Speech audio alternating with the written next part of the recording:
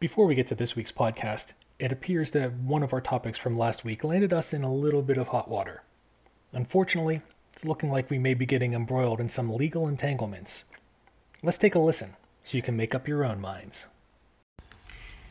Hey guys, this is Donnie Wojciechowicz, the district manager from Manny's. We are pursuing legal action due to the libelous and slanderous remarks made by this here podcast. I'm giving the phone over to one of our lawyers here, Donna Iris. This is Donna Iris, legal representative of Manny's. Our feud is definitely able to be consumed by cats and other creatures. When we throw out them leftovers and leave on your plates, a lot of street cats show up to dine. Even when there was that big 3-bedroom, 2-bath pothole outside our store, people came in the store to get that food. We're filming it again right now if you hear that noise. Even as construction blocked 4 out of 5 streets leading to our establishment for 10 months, people came again to get food. Even as Gertie's Run flooded over and the streets of Millville flooded for the 12th time this year, people rode their asses here past the cones and potholes to get that food. Is that good? We will collaborate with Edgar Snyder against any one of you who say... Yeah, this is Donnie Wojciechowicz again. Edgar Snyder wasn't available, but don't be waving your terrible Talon victory yet. We got plenty of other choices around here. Maybe we'll call that Roman law guy with that lawyer. You know, the one that looks like John Travolta who got taken out of the oven too soon. Like he's made out of melted ice cream and that. Maybe we'll call that Dugan guy. He counts on his fingers and he's got the personality of a block of wood. Or maybe we'll call Burger and Green with their flaming accidents and explosion videos going on in the background while they let yins know how hard they're going to fuck you in the ass in court. Peace out. We're suing you. Again.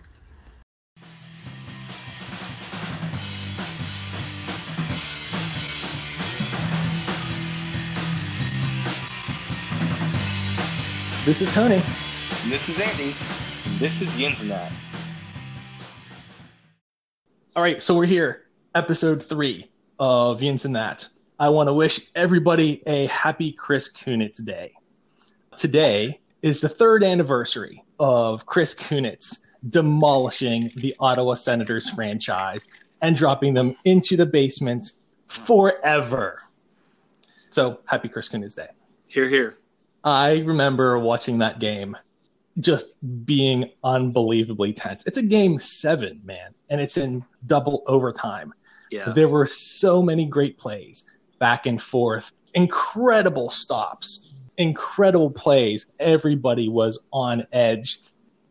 I have watched those last 30 to 40 seconds of that game probably a dozen times, just like in the last month, because it pops up on YouTube constantly for me.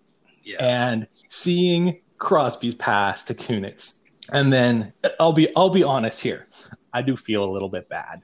Oh, I feel so bad for you, Mr. Anderson, you goalie. Just the way that he slumps when he realizes that goal has gone past him.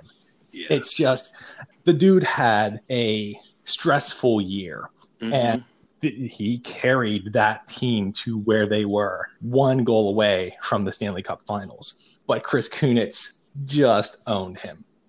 I love it. Yeah, he definitely teabagged him. So, topic of the day. You've got one celebrity that you can sit down and have a full evening of dinner and drinks or whatever and just talk to. Alive Who or is dead? it? Let's go with alive. Okay. Because the whole dead thing, I mean, I don't want to deal with history and all that kind of stuff. Currently alive, celebrity that you can have a pleasant, wonderful, discussion-filled evening with. Who would it be and why? Go. So who's yours? So, all right, it changes fairly frequently because depends on what I'm into at the moment. Who knows? Last year, it might have been somebody completely different. However, this year, or at least right now, it's got to be Seth Green. And here's why. Huh. Yeah, Seth Green. Like, there's everybody in the world, and it would be Seth Green? Yes. Huh. I've actually put a lot of thought into this, so hear me out on it. Okay. Seth Green. A little bit of backstory.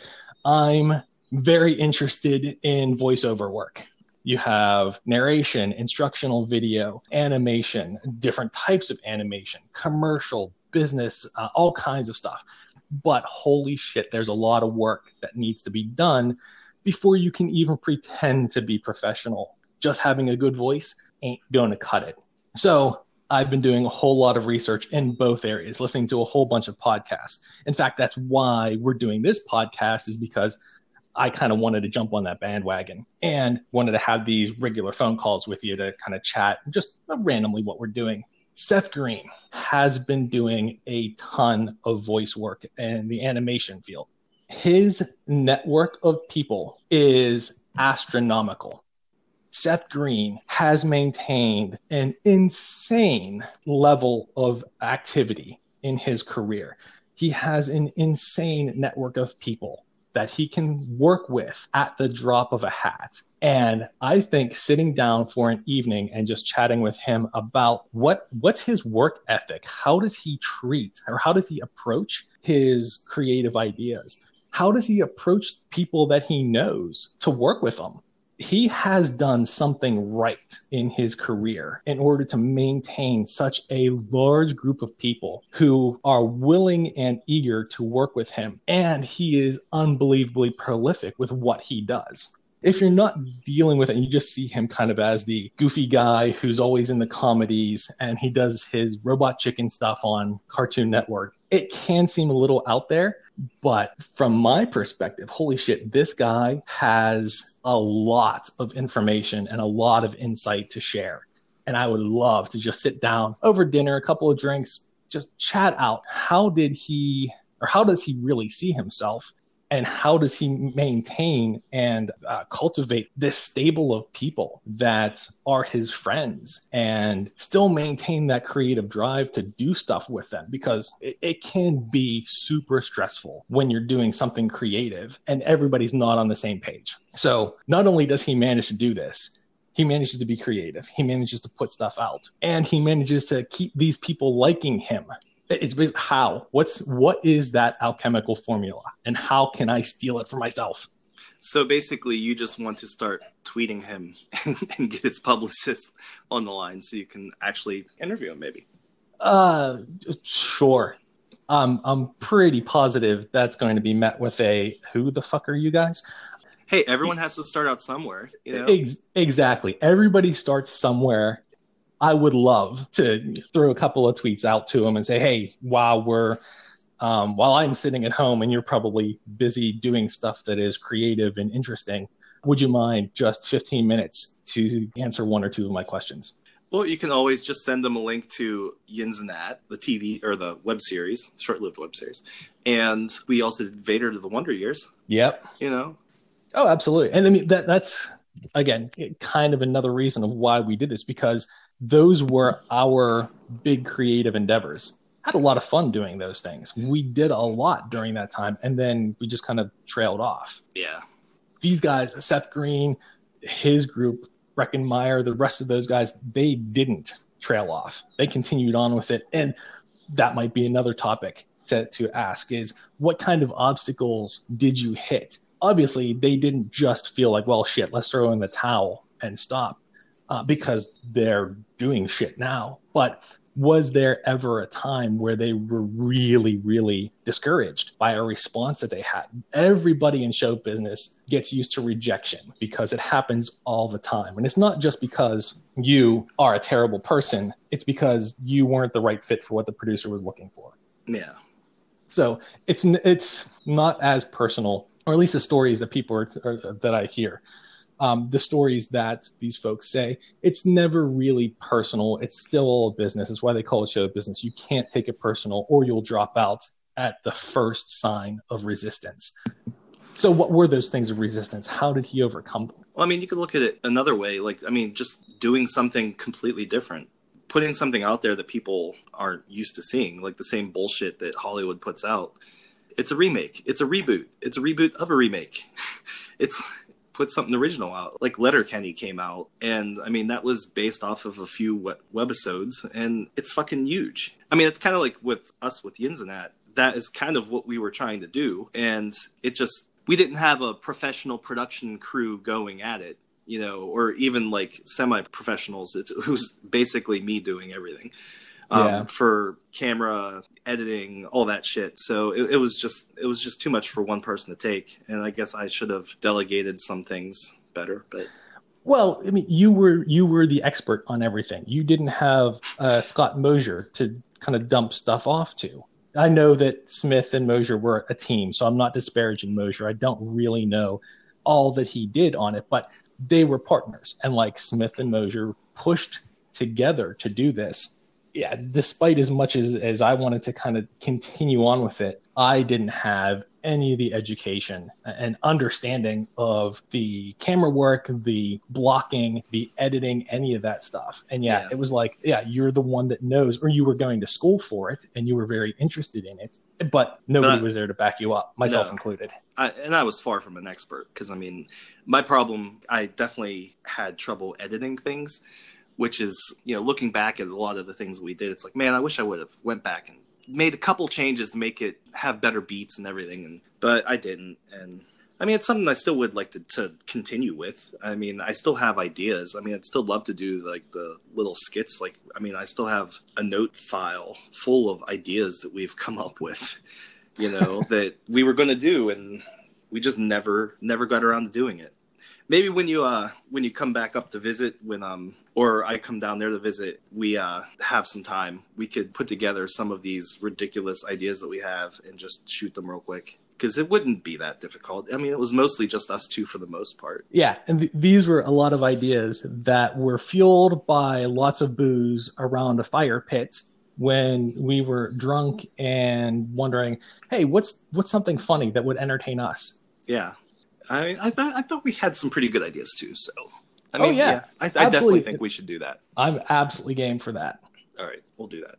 Yeah. Okay. So for me, somebody that I would have dinner with, celebrity wise, I mean, it's difficult because there's so many different aspects. I love filmmaking, so like I would definitely like to get into that. Talking just filmmaking wise, it'd be like probably right now like Jon Favreau. He's done like a bunch of the Disney stuff. I mean, he started Iron Man. He did those first two. And then, I mean, I know he did a bunch of stuff for Disney. Like, didn't he do the Lion King and some other animated movie or whatever?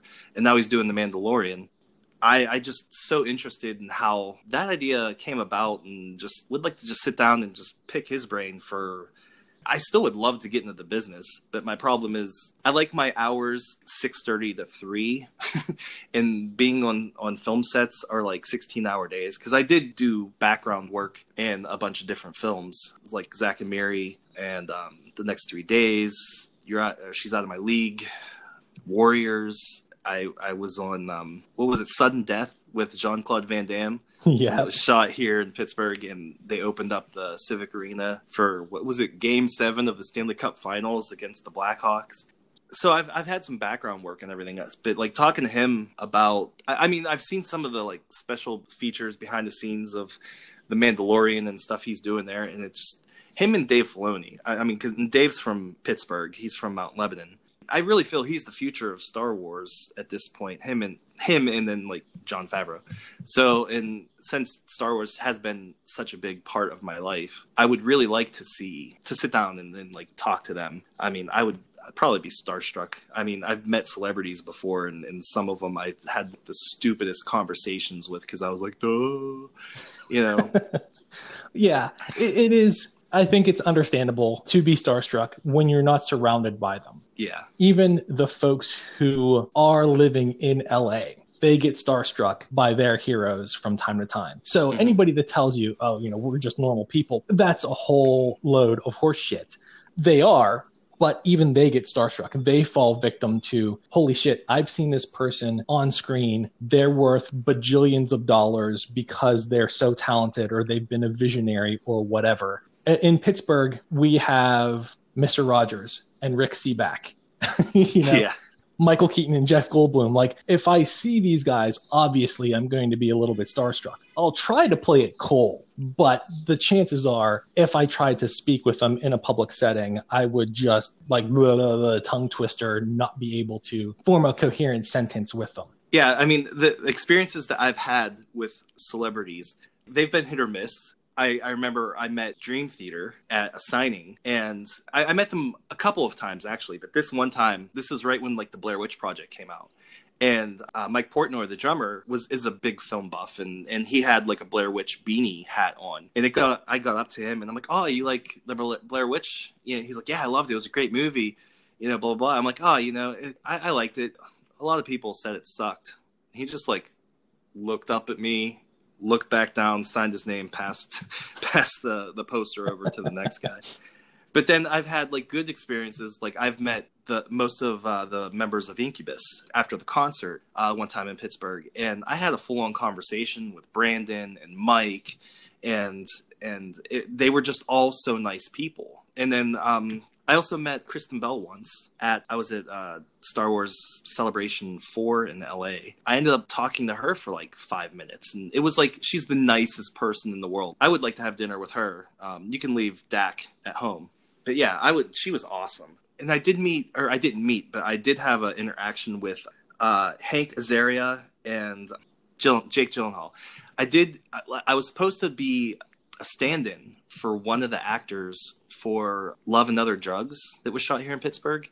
And I had to go to the casting office. So I was sitting in the hall waiting to go in. And then door at the other end of the hall opens up, and Hank Azaria and Jake Gyllenhaal start walking down the hall, and I'm just like, that really looks like Jake Gyllenhaal and Hank Azaria. And I'm like, oh shit. And then they both like walk by me, and they're like, hi. I'm like, hi, how you doing? They're like, good. Really quick. So I was kind of starstruck, but I didn't really have a conversation. I mean, that's all mostly anybody really wants, I guess, is just hi.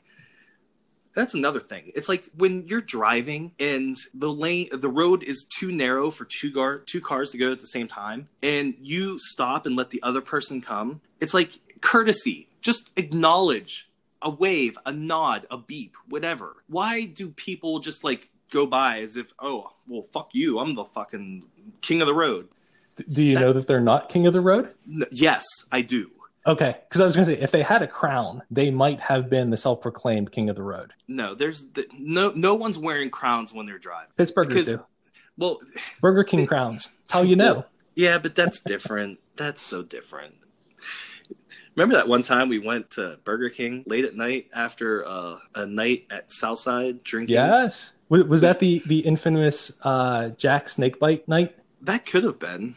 Yeah, I think there were a number of those nights that kind of all blurred together. The $8 pitchers of snake bites, where it was like throw down a 20 and get a bunch of them. And I think you and I were the only ones drinking this. So we basically had a pitcher of snake bites each.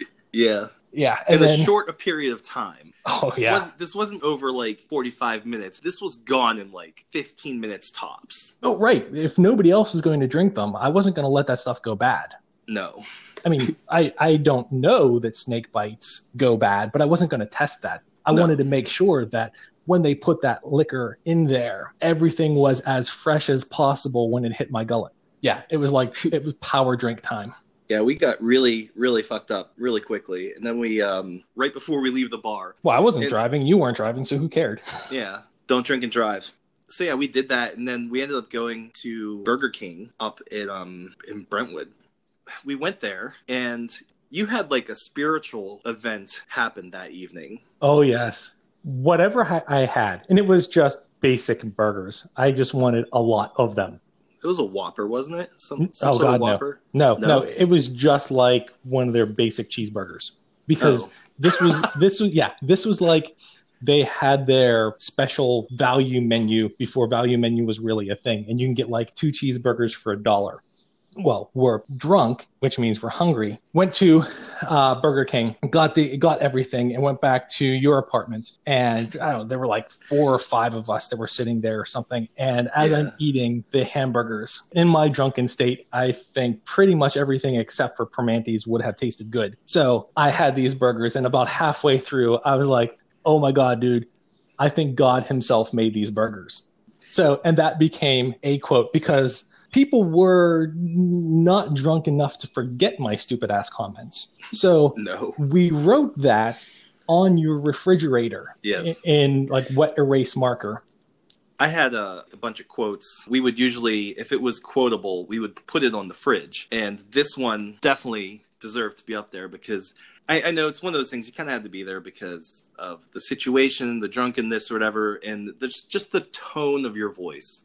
It was a spiritual event for all of us. Yeah, it was like an epiphany for me. The reverence and I think the importance that I imparted upon those words, it made it heavier than they really were. Because that's, like you said, you had to be there. You had to have the full experience of that night or everything kind of associated with it. Because retelling it now, people are probably thinking, you guys are fucking morons. And you're right. Yes, we are. But it entertained the shit out of us for years. That was something that we had referenced many, many times beyond its fathomable lifespan. It's been like one of our inside jokes. That's what inside jokes are. They're stupid little things that continue to live beyond what they really should. And this was a prime candidate for it because it was absolutely hysterical at the time. We all remembered it, and it has lived within our group since then. And that's why now we're going to change the name of the podcast to You Should Have Been There. Yes. Yeah. And we're going to tell stories about all of our old drunken and sober times that benefit you if you would have been there. But I know you're not going to care now. So totally, it's so different. If you'd only been there, you'd be laughing just as hard as we are. Actually, I can write that on. I have my kitchen is now one section is dry, or it's a chalkboard paint. So I can write that as a quote on mine. Awesome. Yes, I will do that. That will live there forever in infamy until you wipe it down. Until I wipe it down. I started drawing a portal from Rick and Morty, and then I did the big fucking heads that say "Show me what you got." I drew one of those. I'm trying to. I want to sit down and draw Rick and Morty on there a bit. Like I haven't. For one, I suck at drawing. The guy who went to art school sucks at drawing. Yes, I know. So, I want to do that. I'm going to do that eventually. You know, but not today. I was actually thinking. So before I sat down and chose Seth Green as my one celebrity to sit and have dinner and discussion with, I was carefully weighing Dan Harmon as an alternative. And then, because I really appreciate and respect and am puzzled by his ability to create worlds and create characters. You know, if you're listening to a lot of the commentary in both Rick and Morty and Community, and you're listening to Harmontown and kind of understanding where this guy's coming from. First off, the dude's a broken guy, and a lot of creativity comes from that brokenness.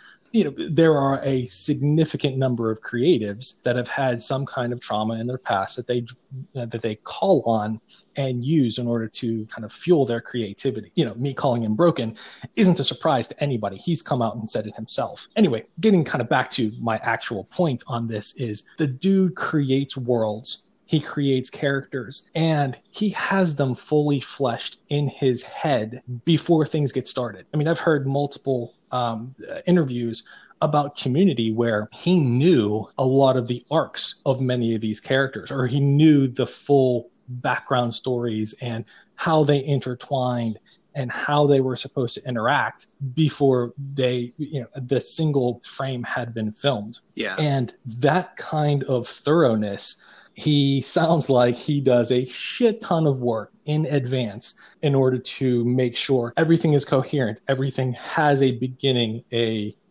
climax, and end. That's impressive, mainly because I can't do it just yet. So I'd love to, sit down and hang with him and talk about his method of world building and how he melts his creativity into all of that. But I think, in that kind of battle there, Seth Green won out for me. There's nothing wrong with that. Oh, yeah. I mean, Seth, what's one of your top 2 or 3 Seth Green roles? He does a lot of the robot chicken stuff, just the creativity that he has. So I think Seth Green is actually older than the both of us, just by like a year or two. Man, where's our fact checker? I have access to this crazy thing called the internet. And on it, there's this site called IMDb. He is 46 years old. Yes. So 1974. Just a few years older than the two of us. Philadelphia. He's born in Philadelphia. I know. Really? I'm not going to hold that against him. I know. Man. I know. I would want to sit down and have dinner with him. Fine. Yeah. Where the fuck was I even going with this? I lost my train of thought. top 3 roles. Oh, Seth Green. Yeah. So I have this magical portal called IMDb that's on the internet, and I was able to find all this stuff out because I do, for all my bullshit about improvisation, I do actually do some research and try to fact check my own facts, because too many times I've looked inadvertently like an idiot. That's opposed to looking like an idiot on purpose, which I do fairly frequently anyway. Then I've spouted off wrong shit, which comes back to bite me in the ass all the time. The Robot Chicken stuff where he absolutely shines. Oh, the whole fucking reason why I said he was only a couple of years older than us is because he watched the same cartoons that we did growing up. He played with the same toys that we played with growing up, the same video games. Like, he's our generation. Exactly. So a lot of his humor I absolutely get because I was there. We were there. We knew this Saturday morning cartoon or before grade school cartoon kind of environment, the He-Man and G.I. Joe and all those toys, the half-hour glorified commercials, we were in on that stuff. So a lot of the stuff in his Robot Chicken, I love him in Austin Powers, the Austin Powers movies. Yeah, those were good. Yeah. In fact, I like a lot, not all, but a lot of Mike Myers' brand of humor. Some of it falls flat, but the guy goes all in on understanding and performing comedy. And yes, he does. Some of those Austin Powers ones, especially with Seth Green there, were just out of this world spectacular. For me, because I was a big Buffy fan, I always liked Seth Green in Buffy. Yeah. His sarcasm as Oz was really good. Yeah. Yeah, he was a whiny little brat in Austin Powers. And that was good. And what on Family Guy. Chris Griffin. Again, I think Seth Green has been on so many things. He's been on that 70s show. He's been on Family Guy, everything that deals with that kind of megaverse there. American Dad, all of those coworkers that he works with are willing to work with him again and again and again in various projects. And that's not just his voice acting. That's him being a screen actor as well. A lot of his co-workers there. Robot Chicken has so many members from Buffy and Angel and Family Guy. They all come back to work with him over and over and over again. And that's like a testament to not only his, friendliness is the right word, but it works here. Also, his willingness to get shit done. Because if all he had were ideas and never followed through on them, nobody would continue to work with him. They'd be like, yeah, that's a great idea, but where you have other stuff that's actually going to pay us. And that's like the magic sauce. How do you fit all of that shit together and make it successful? So who's your backup celebrity? My backup host? Yeah. I know we said the whole thing was who was the one celebrity you would get with, or the one celebrity that you would. The one celebrity we'd get with is a different list, and I mean, right. I was trying to avoid that, and then I slipped right into it. The one. That's what she said. I know this isn't going well, is it? Sorry, everybody. The whole idea behind this was the one celebrity that you would have dinner and discussion with for an evening so that you could talk to them about whatever you wanted. And now we're getting into alternatives and who would be the third, now fifth wheel. Like, we've just fucked this topic right up. I mean, it's hard because I like so many different things, and okay, like Pearl Jam is one of my favorite bands. So like I would like to talk to Eddie Vedder and just have like a fucking conversation, have a drink with him. That would be cool. Anyone who knows me, this is obvious. So I'd try to like not pick somebody that's as famous or whatever. And right now, honestly, there is the lead singer of The Ongoing Concept. I can't remember his name right now. I would like to have a conversation with him. Dawson Scholes, I think that's his name.